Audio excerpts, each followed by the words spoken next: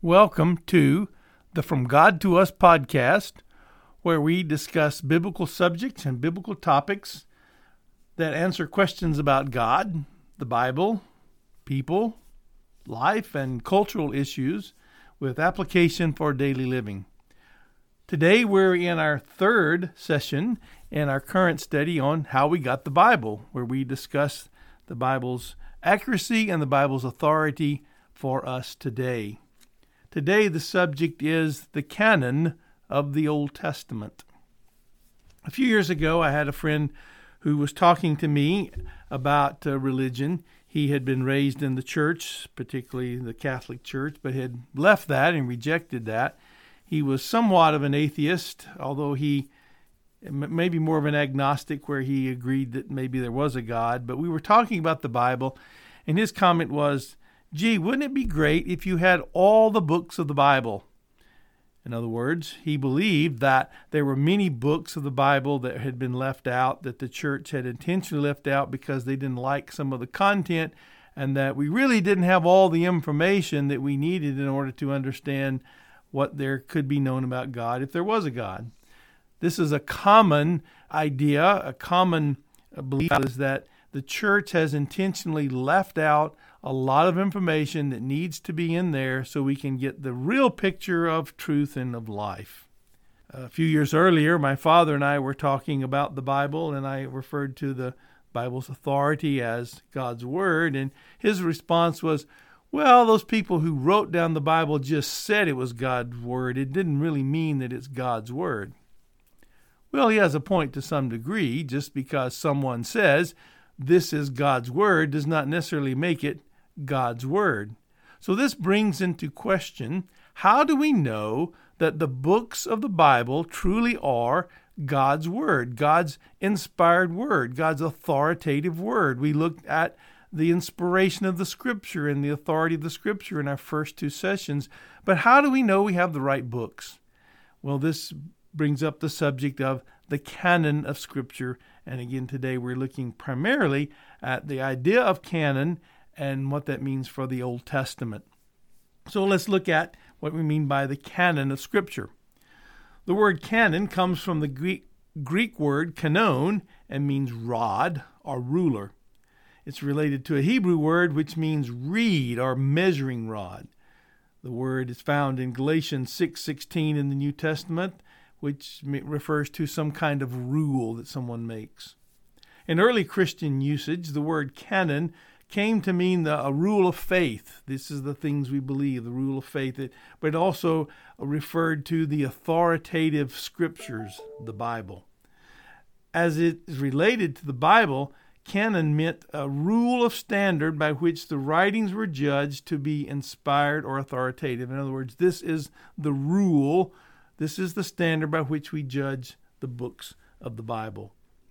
It also came to mean a list of books that are given by God and have divine authority regarding truth and life. In other words, the list of books in the Old Testament, the list of books in the New Testament are known as the canon of Scriptures. And they are referred to as the Scripture, sometimes the Holy Scriptures, or more generally, the Bible. One thing to remember about this idea of canon of Scripture is we believe that the canon of Scripture is determined by God, not by men. And what we mean by that is that a book first has divine authority based on its inspiration and then attains canonicity due to its acceptance as a divine book. We understand and believe that neither Israel nor the church can give a book its authority. The books possess their authority because they come from God. Geisler and Nix, in their book, From God to Us, put it this way: the books of the Bible are not considered God-given because they are found to have value in them. They are valuable because they are given by God, the source of all value. So we understand that the book, if it's given by God, this book has authority to speak for God, to give us information about who God is, about who mankind is, and how we might know Him. And it's the role of God's people then to recognize the canon, not to choose the books that they prefer. God's people do not give the books their authority. They are authoritative because they are given by God. So then how do we know which books are authoritative, which books are given by God? Regarding the Old Testament, there was a standard used for measuring or judging which books were believed to be the Word of God, which were believed to be authoritative. And there are 5 questions, general questions with sub-questions that were asked regarding these books so that they might be considered as part of the Bible or the Old Testament, the Jewish Bible. The first question was it written by a prophet of God? A prophet was one who was understood to speak the message of God on God's behalf. We understood in the inspiration, when we talked about that in the last session, that God's Holy Spirit moved in men. They understood the message and they spoke or wrote in their own style, yet they were inspired by God in such a way that what they spoke and wrote was God's message, God's word. So the book, first of all, should have been written by a recognized prophet. And then how did you know a prophet? Well, there was measurements to understand whether or not a person was a prophet. Did he meet the test of a prophet? A prophet predicted both near things and far things, and if he ever predicted something near that didn't come true, then he was known to be a false prophet. Did the prophecy and the teachings of this person align with other prophetic writings, those things that were already considered to be authoritative, but was it in line with that? It might be some new material, but there was also things that should align with the doctrine and the theology of that which has already been given. So the book must somehow bear the authority of God. The second thing was, did the writer have the credentials from God? And the reason we do this is because not every person was a recognized prophet. That is, they didn't have the office of prophet, but they must have at least the prophetic gift. Again, we learned in 2 Peter 1, 19 through 21, that the prophets were moved by God, by the Holy Spirit, so that they wrote down the Word of God. So the person must at least have some sense of prophetic gift. He may bear the title of a prophet, but he must also meet the qualifications of a prophet we just mentioned. Was there evidence that the person was inspired by God to write these words? And did the people ultimately recognize his writings as from God? So these first 2 tests were looking at the person, and did they have some sense of that authority to speak for God? Thirdly, did the book tell the truth about God, man, and the world? Did the book contain factual information about events? We see history. We know things that have happened. Did the book factually account for these things? Did it contain correct teachings about God and man as compared to other recognized scriptures? Is it in line with those things we just mentioned? Is it telling the truth as we understand the truth today? Any factual or doctrinal error that was found in these books would cause the book to be rejected. The fourth thing was, did the book possess the life-transforming power of God? Were lives changed by the reading and the use of the book? Were people moved to action by the inspired Word of God? Did it ultimately give people hope in God? Now we understand this is more subjective than the other requirements, but it doesn't stand by itself. It's just another layer laid upon top of the other things that we already asked. Can we see that there's some sense that this book is pointing us to God, is giving us hope, is inspiring us to be followers of God? And so that was part of one of the tests. And then the last question that was asked was it received and accepted by the people of God for whom it was originally written?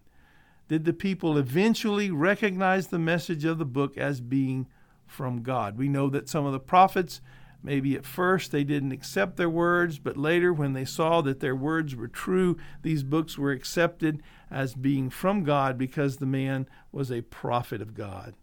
Did the people of God recognize the inspired Word of God?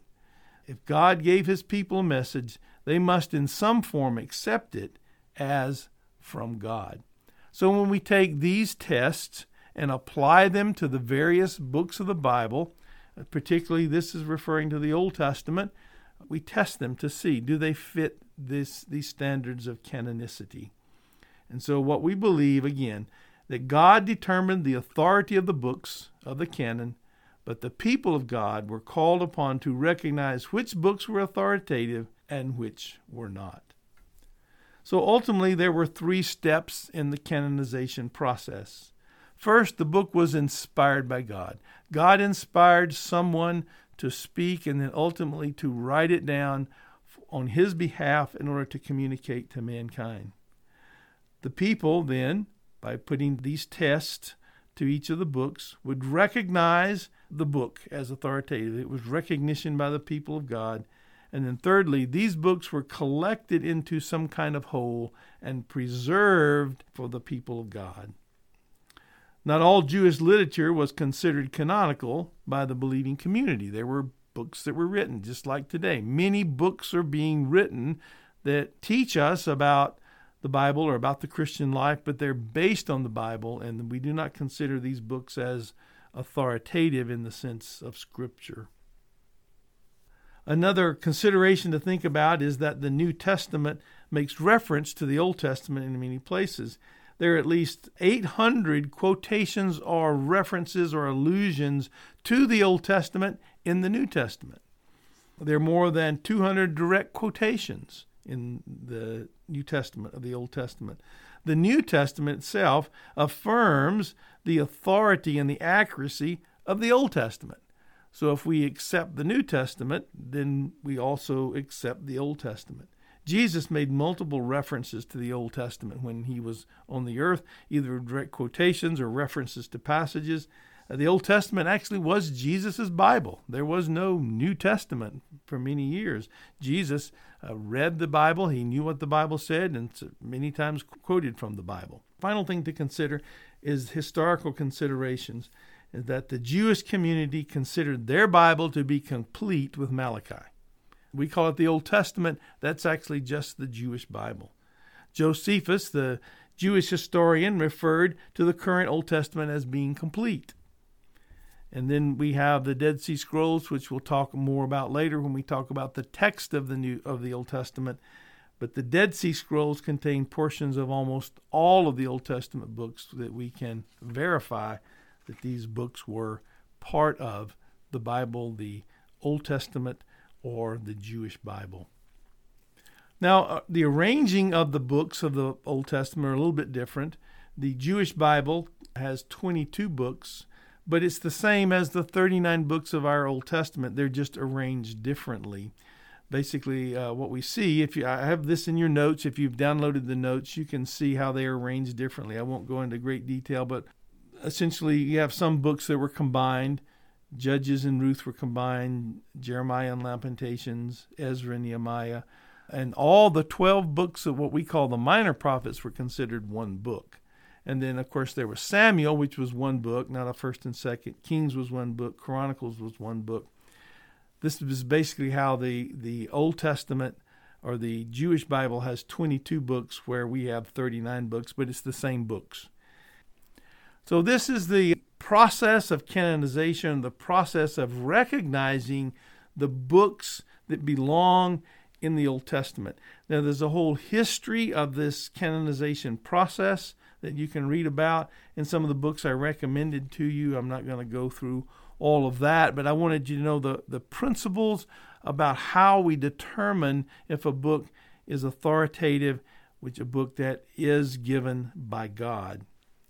Another issue or topic that I want to address in this session is a popular theory about the Pentateuch, which is the first 5 books of the Bible, believed by the Jews to be written by Moses. And this is a popular theory among theologians, among Bible college teachers and seminary teachers that you need to be aware of in case you are introduced to it. But it's a theory that I believe calls into question the authority and the accuracy of these books. This theory is called the documentary hypothesis, or also known as the JEPD theory. It's a theory developed to attempt to explain how we got our current form of these first 5 books of the Bible. This theory claims that there were 4 separate documents, known as J, E, P, and D, that were passed down through the centuries, first by oral tradition and then later by written documents.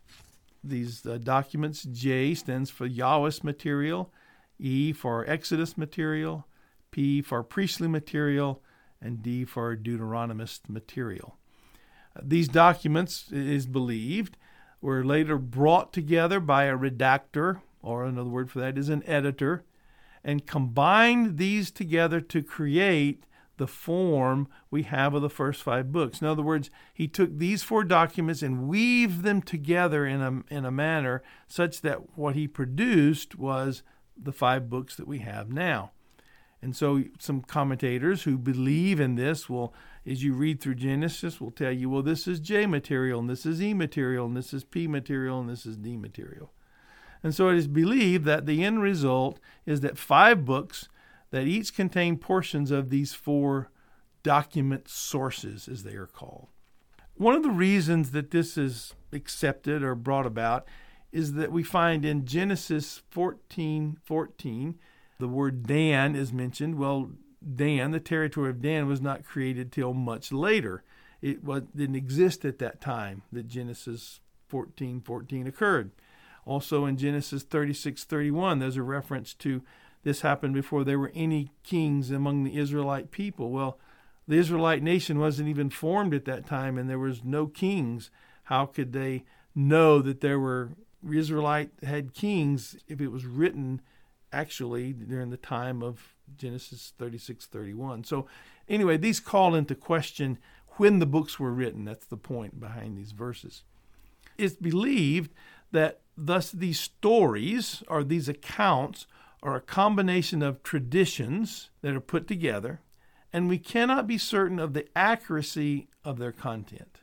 What is believed is that there was a real Abraham, but the account of what he did in his life story is not completely accurate. Some of it might be accurate. Some of it might be just tradition. We don't know. This redactor just combined these stories to make this character Abraham. There was a character Moses, but the details of Moses' life we can't be certain because all this was combined to create the stories about Moses and so forth and so on. So in the first 5 books, what you have, according to this theory, is some editor combined these materials and formed these books. It is believed by many that this person was inspired by God, so that the first 5 books have inspiration in the sense that their message and lessons are inspired. But the content, the actual factual information, cannot be verified. Now this, I'm just giving you what this theory teaches. Now this is a very short version of the theory. If you want to dig into it a whole lot more, there's a lot of people who believe in this and give you more reasons for why they believe it. But I would like to talk about reasons for why we should reject this hypothesis. The first is that if this theory is true, then the first 5 books of the Bible do not meet the requirements of canonicity. Then they shouldn't really belong in the Bible. They shouldn't be authoritative. They should be maybe some nice books to read, but we shouldn't count them in the Bible. They don't meet these requirements. The second thing, and the major problem with this view, is that documents J, E, P, and D do not exist. That's right. We don't have these documents. What we have is the 5 books of the Bible completed, passed down to us through centuries in their current form, and we have them as they exist now. But we don't have J, E, P, and D. These are basically the imaginary creation of scholars. They just don't exist. Some people, it seems, would rather bring their own ingenuity and their own ability to reason and to think into light in these books rather than trust the revealed truth of God. Now, let's understand that scholarship and study and seminaries and all these places have their place in the church. They have their place in Christianity. I went to a seminary, loved the seminary training. But that's not scholarship when you take the Word of God and try to fit it into some hypothesis that has no factual foundation. And I think the problem with this theory is that it contributes to the questioning of the accuracy and the reliability of the first 5 books of the Bible. Then that causes us to question the rest of the reliability, because the nation of Israel that comes in the rest of the books of the Old Testament are based upon what happened in the first 5. So everything is called into question in the Old Testament regarding its accuracy and reliability because of this hypothesis. In my view, there is really no good reason to accept it. We should accept the books of the Bible as they have been passed down to us. They are authoritative based upon the rules of canonicity that we talked about earlier. I believe, based upon these things, that the Bible, the Old Testament, truly is God's message to mankind. It doesn't mean that I understand everything in the Bible or understand all that it's teaching, or sometimes don't have questions about the Old Testament. But I do believe it bears the message that God intended to bear for us today, and it lays the foundation for the New Testament itself. Ultimately, the books of the Old Testament are God-given and are authoritative as Scripture. They are God's message to mankind and should be read and received as God's Word for us today. I would like to close this session in prayer. Father, I thank you that you have revealed yourself to us. You have revealed yourself to us through the prophets, men and women of the Old Testament, people who wrote down your word, and you've passed it on to us. We have it today, and we have the ability to read it, to understand it, and to have your Holy Spirit guide us through it. I pray, Father, that you will affirm the accuracy and the authority of your word, particularly your Old Testament, in the hearts and lives of each and every person that's listening, and that we will take your word, read it, take it to heart, and allow it to change us from the inside out. Thank you, Father, for your goodness to us and for the salvation that we have in our Lord and Savior Jesus Christ, for it is in his name we pray. Amen.